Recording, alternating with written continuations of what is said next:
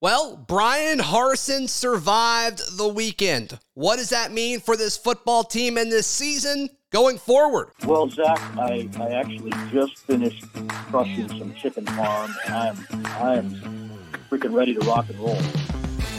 You are Locked On Auburn, your daily podcast on the Auburn Tigers. Part of the Locked On Podcast Network, your team every day. Yes, welcome on into Locked On Auburn, your daily Auburn Tigers podcast. I'm your host, Zach Blackerby, and thank you so much for making Locked On Auburn your first listen every single day. I'd like to thank LinkedIn Jobs for being the official college football recruiting sponsor across the Locked On College Network. LinkedIn Jobs helps you find the candidates you want to talk to faster. Post your job for free at linkedin.com/LockedOnCollege. Terms and conditions apply. It's Monday. We're joined by Lindsey Crosby, writer at auburndaily.com and host of Locked On MLB Prospects. Bryan Harsin, Lindsey. Bryan Harsin survives another weekend on the Plains. A lot of fans are unhappy with that, but he won. It's always tougher to move on from somebody after they somehow find a way to win. I'm confused. There was a football game on Saturday? I was watching Aaron Judge versus the Red Sox. I don't know what you're talking about. Yeah, ESPN wanted us to watch baseball. That's for sure. That's for sure. Great piece, great opinion piece on that. That Lindsey wrote at auburndaily.com. But yeah, I mean, the biggest thing to me was, okay, everybody kind of took a collective deep breath, processed everything that was going on. And then all day Sunday, Lindsey, people are checking message boards every few seconds. People are poking in the Locked On Auburn Discord every 15 seconds. Any news? Flight trackers are all over the place. I mean, it's craziness. But as of right now, everything I was told post-Missouri win, Auburn beating Missouri, was it either happens this weekend or it's probably going to go till the bye week, which will be interesting to see what happens based on, if Auburn can perform against LSU, and then obviously what happens on the road in Athens. Yeah, and it's something where if it was going to happen on Sunday, it's going to happen Sunday morning. It's not going to happen after Sunday's practice. You're going to use all of that time to get everybody on the same page, get the players set up with all the new interim and all of that stuff. So if it's not happened Sunday night, it's not happening. And it's something where I understand the optics of you won the game on Saturday. Yeah. It really feels like Missouri lost more so than Auburn won, but in the score column, it is still a victory. And it's very hard to fire a coach, one, at all, two, in midseason, three, in midseason after a win. But you can't come out of the Missouri game and feel better about this team than you did going in. Because after the first two drives, what Auburn looked like for virtually the entire rest of the game. Yeah, I mean, I think I agree with you. On that. And look, I've pivoted a little bit, I guess a lot of it, on this. I was originally in the camp, as soon as you realize, okay, this isn't going to work, the season's going south, pull the plug, give an interim a chance. Let's see if you can salvage the season. And you get first dibs on, who the next potential up-and-comer is. You get to go grab them, or you get to go, find an established guy. You get first dibs because I think Auburn will be the best job available this offseason. Mm-hmm. But now, after beating Missouri and just seeing the effort that this team put on the field, I just have a hard time thinking, okay, you just got to mail this season in, because you just look at the John Samuel Shankers and the Derek Halls and, these upperclassmen that this is going to be their last season at Auburn. And I mean, if you think firing Bryan Harsin is the best for those guys in the short term, I'm cool with it. I'm not exactly convinced that's true anymore, but we'll have to see. Because if you promote an interim, whether it's Coach Rock or Zach Etheridge, those are the two names I'm seeing most, as far as promoting to interim if Harsin is fired. Are they going to be able to just save this recruiting class and propel Auburn forward afterwards? And maybe, but it's probably not going to matter until they bring in whoever the next coach is, right? Yeah. And like you said, I mean, and Harsin pointed out one of the very first things in his press conference, like the effort, the energy was there, especially from the defense. I wrote a piece for Auburn Daily about the big three: Eku Leota, Derek Hall, and Colby Wooden, and just how big of an impact they had on the game and how many snaps they played and how much the defense carried Auburn through that game. And, you know, Harsin even touched on like the crowd, the stadium was completely packed in full for an 11 o'clock kickoff after we just got boat raced the week before against Penn State. Is that true? So, like, was it full? Was it full for an 11 o'clock kickoff? I don't know about that. It looked a lot fuller than some other places that we saw that had 11 or 2 o'clock kickoffs. Yeah. Ole Miss is a big one that I thought of. Sure, I'll give you that. Coming out of halftime, the student section is almost empty at Ole Miss. Yep. Lane Kiffin, if you're listening, it was full at Auburn. The student section was hopping at Auburn. It was full the entire time. But, yeah, these guys are still fighting. These guys have not quit on their coach. Right.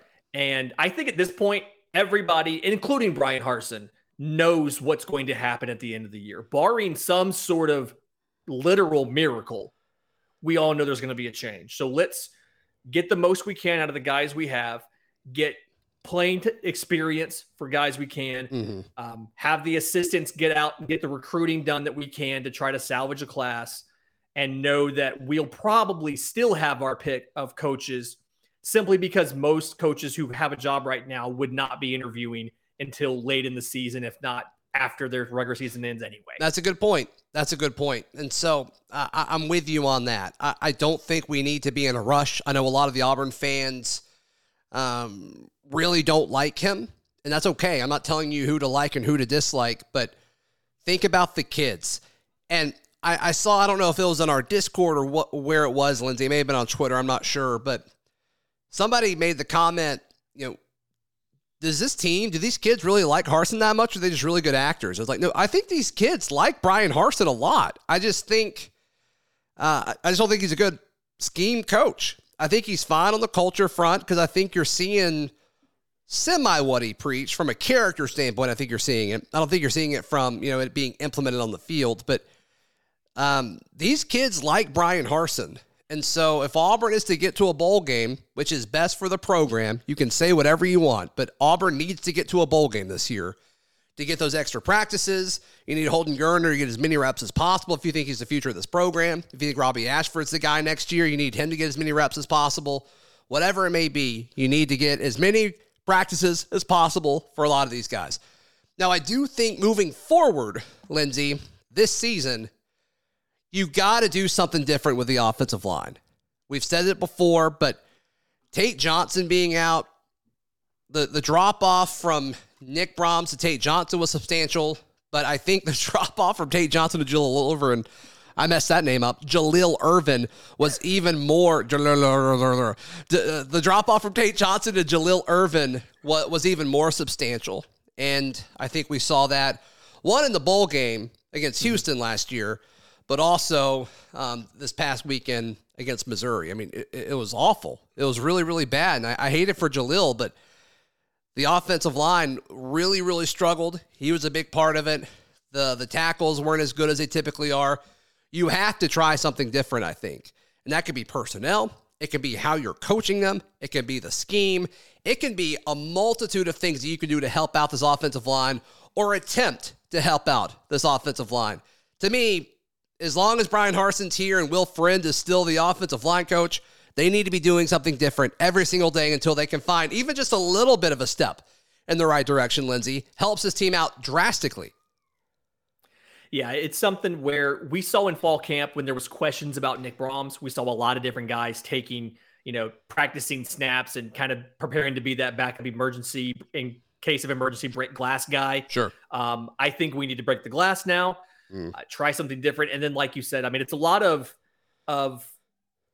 just setting up and with a quarterback under center and a back in the backfield and turning around and handing the ball to him on a slow developing run play. Darryl Dapper touched on it really well on Sunday's episode. Like, that just does not work this season. That has not shown to be an effective strategy this season. You have to either get the ball in the back's hands faster. You have to get them going outside. You can't just run it up the middle anymore.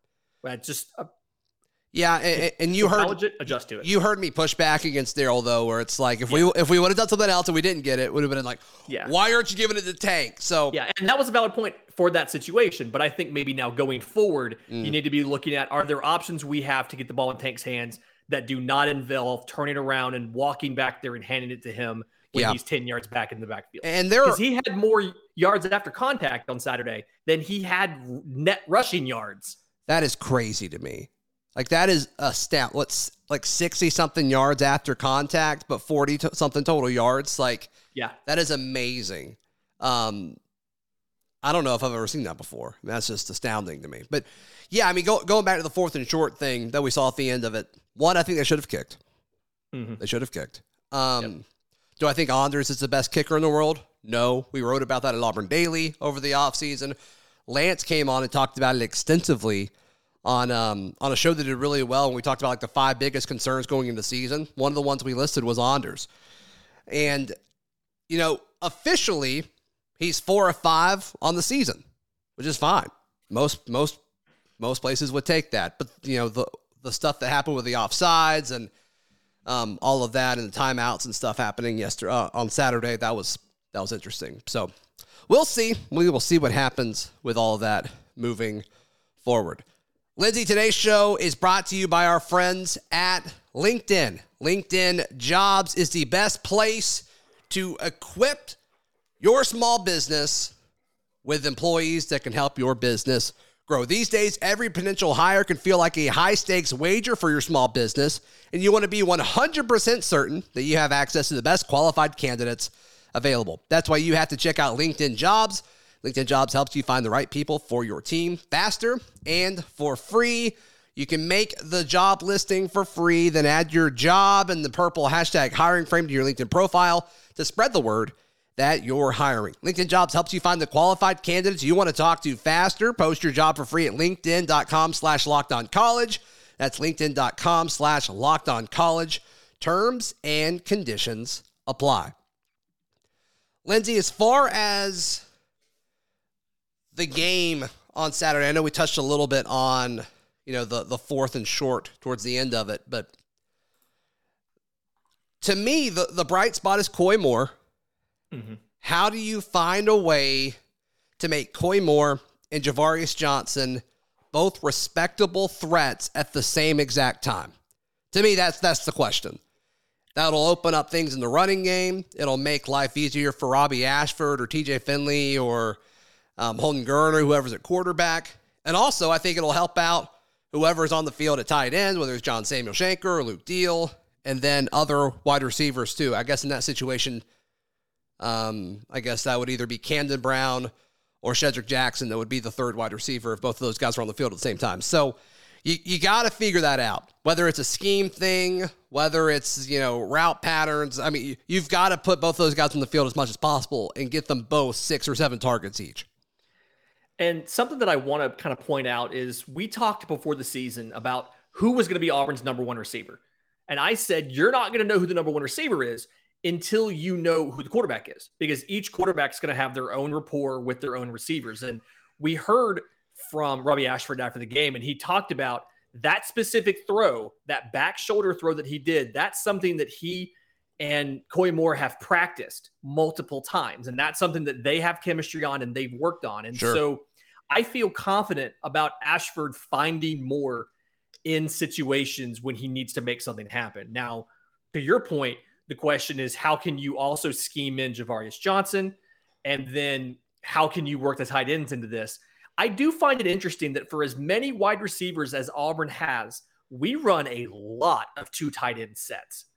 And part of me, I understand that, you know, sometimes you need the blocking help, especially right now. Sure. But I feel like there's times when we could have stand to spread it out a little bit more, have three receivers, 1 tight end, 1 back versus 2 receivers, 2 tight ends in the back, just to have a little bit more versatility in the passing game. Not something we've seen Auburn do a ton. Just feels like you get those 3 receivers out there together, get JVJ and Moore being threats in the game, and it opens everything up for everyone else. Yeah. Going into the season, I would have disagreed with you because there was the strength of the offense was the tight end room. in the running back room. And now I think Auburn's wide receivers are good. I just don't think we can get them the ball, which is not what I was expecting. But like whenever if the quarterback had time to throw it, they would be good. And I also thought quarterback would be the issue if there was one. And I thought Robbie looked good on Saturday, considering everything going on. And also, I've said this before, like TJ's the same situation. I think whoever's at quarterback right now, we saw Holden Gerner look totally lost back there too. I mean, the pressure is just unreal. The pass rush of opposing teams, I cannot imagine, Lindsay, what LSU is thinking game planning for us. There is probably not enough 3D printed body armor that we can make in our athletic facility to protect these quarterbacks from LSU. Why, if you're playing Auburn this year, why would you not send 5 every single play? I'm sending at least 5, if not more. Although there might be times when you can just have 5 down linemen and 2 running and 2 linebackers, and Auburn will run the ball into it anyway. Because there was there's a very dogged insistence on we are going to run the ball.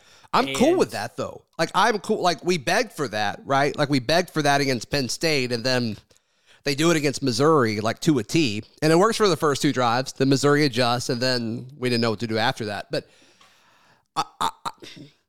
with the current situation of this team, I'm okay with this. Like. Run it, almost being stubborn about it. Like, nope, we're doing this. We're doing this. We have Tank Bigsby. We convinced him to stay here and not transfer. We need to use him over and over and over and over again. And then when he gets tired here, Jarquez, you go have fun. Something you touched on, I do want to come back to just real briefly, is the 2 opening drives. Auburn doesn't throw the ball on the first drive. There were a couple plays that looked like they were called pass plays where Ashford ended up scrambling. Sure. Pressure. Yeah. But Auburn has a focus on running the ball in a variety of different ways, feeding the backs in those first 2 drives, and scores touchdowns. Mm-hmm. Then the pre-written game script runs out. And from that point on, Auburn doesn't score again until overtime. Yeah. How much of that do you think was Missouri having their way with our offensive line? And how much do you think that was live play calling in the moment not being up to standards? If you would have asked me that question right after the game, I would have given Missouri credit. But now, and I'm trying to find it, Nathan King put out an awesome tweet, a very exposing tweet. Here it is. Nathan King of 247, auburnundercover.com. Check him out. He tweeted out Auburn's last 6 second halves against Power 5 opponents. 0 points, 6 points, 3 points, 3 points, 6 points, 0 points.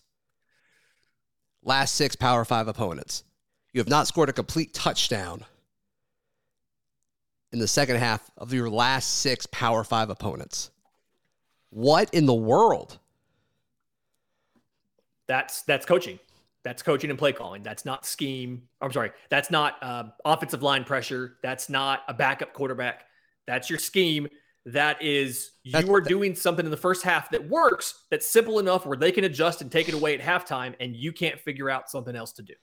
Yeah, I mean, it doesn't look like it's conditioning, right? Like, no. These guys don't look tired at the end of the game any more than like a normal football team, right?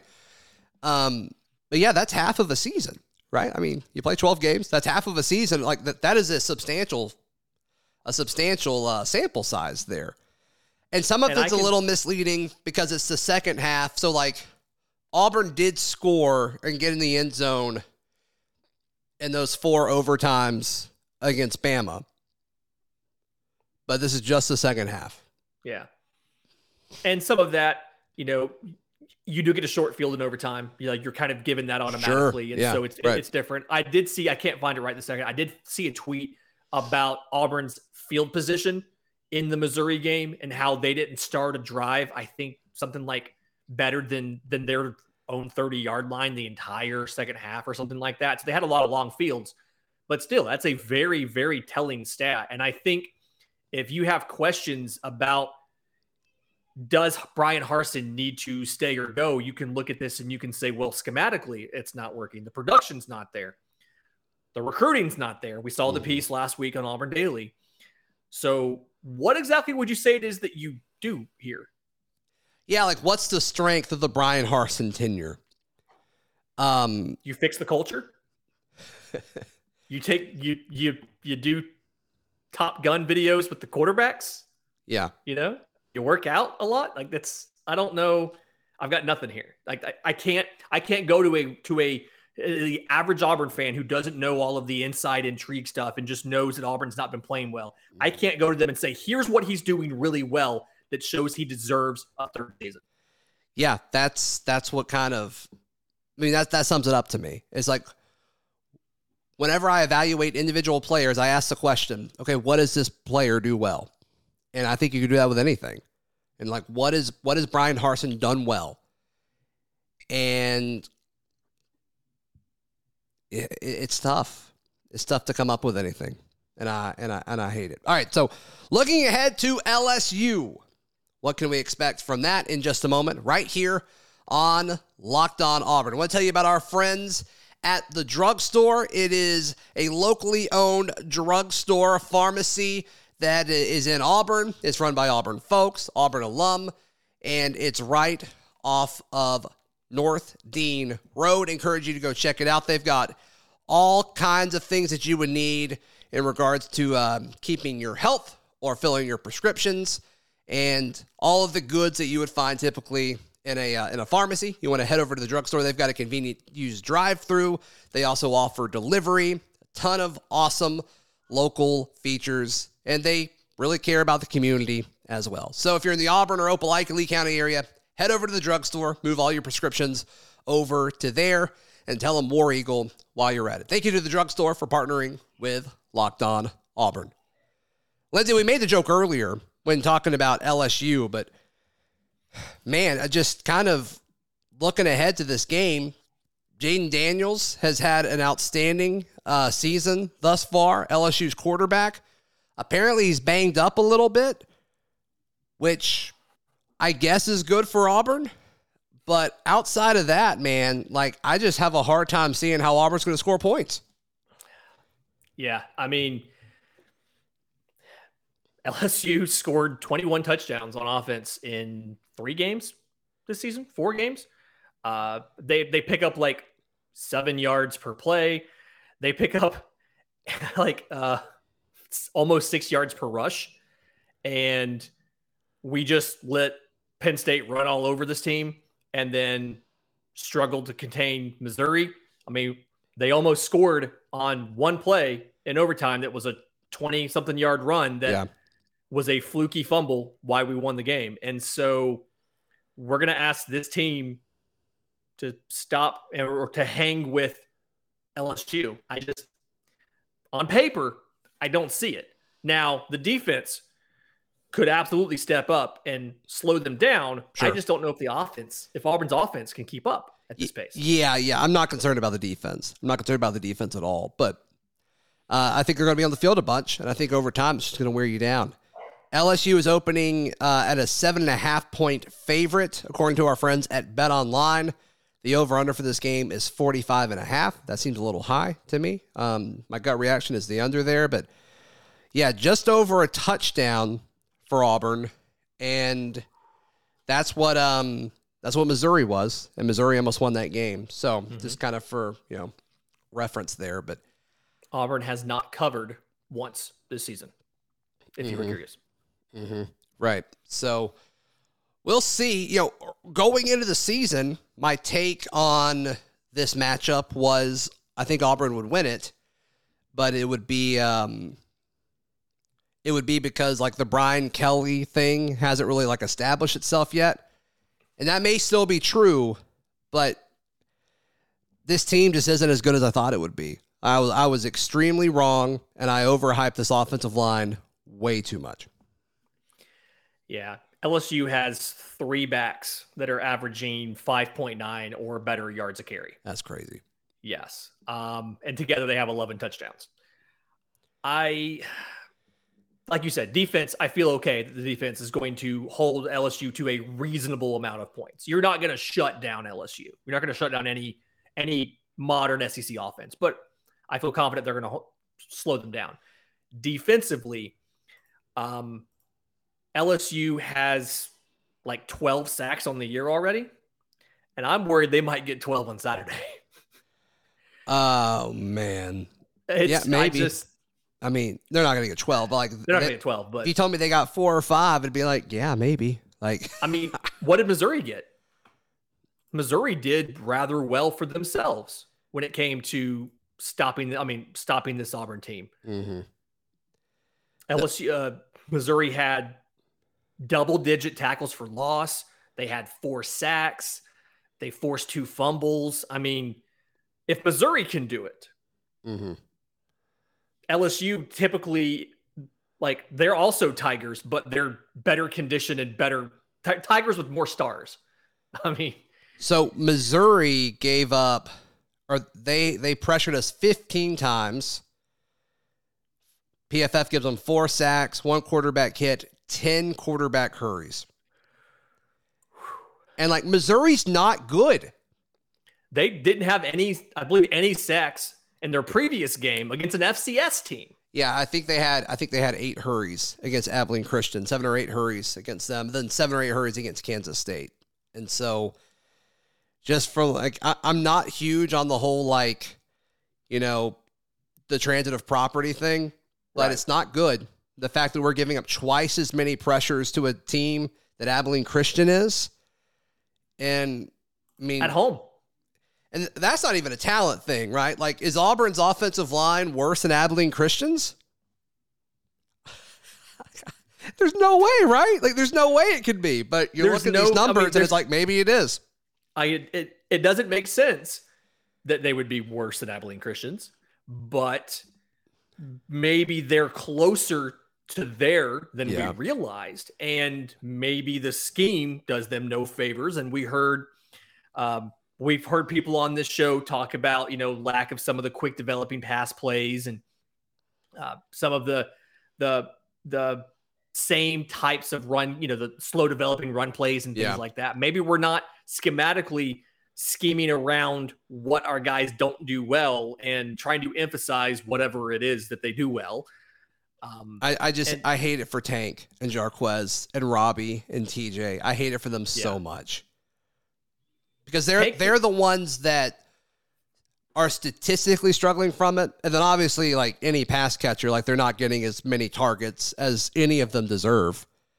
Like Malcolm Johnson Jr. is like not even like around, like it seems like, because there's just not enough targets for him. And he deserves targets, right? Like he's so fast. He's so electric in theory. We haven't been able to see it because of the offense limiting him. But there's just so many guys like that where it's like, man, if we gave each of these guys like 3 more targets a game, like who knows what they could do with them. But it's just, they haven't been able to pull it off yet. And I feel sorry for them. I hate it for them. Yeah. And it's something where I feel like if you can figure this out, if you can figure out a way to mitigate the offensive line weaknesses, you're not going to fix it. Not in season. There's no way. But if you can find a way to mitigate it, then you can see this offense reach something closer to average level of performance. And I think if you can do that, if you can get the offense closer to average with the defense that has looked, excluding the Penn State game, has looked pretty good, especially against Missouri, then it's a little easier to give Auburn a chance in some of those toss-up games later, like at Texas A&M, like in Arkansas. But as of right now, the team that we saw on Saturday, they're not going to be favored in a game other than Western Kentucky this season. And it's a shame. Like you said, I hate it for the individual players. Covering a game, you get to go to the press, like, you know, the media room, and you get to meet these guys after the game, and they come out to do interviews and stuff. And they're all fantastic people. Right. They're all very nice people, and they deserve a chance to show what they can legitimately do. And they're not getting that chance. It sucks. Yeah, it's a shame. It really is. I hate it for them. Lindsay, how can people find you, hear you, read you, all that stuff? I'm on Twitter at Crosby Baseball. My show, Locked On MLB Prospects, is available wherever you get your podcasts and on YouTube. You can find the writing at auburndaily.com and the merch at aushirts.com. Most of you will be watching or listening to this on Monday. If it's before Monday at 3 o'clock Central Time, Charlie 5 and I will be recording at Barbaritos, the one by the mall. It is not the new downtown Auburn location. That was not quite open yet. Once it's open, we'll probably be there. But for now, it's the one next to the Auburn Mall. Come by and hang out with us, eat a late lunch or early dinner with us. It'll be a lot of fun. You can read all my written work at auburndaily.com. And until tomorrow, this has been Locked On Auburn.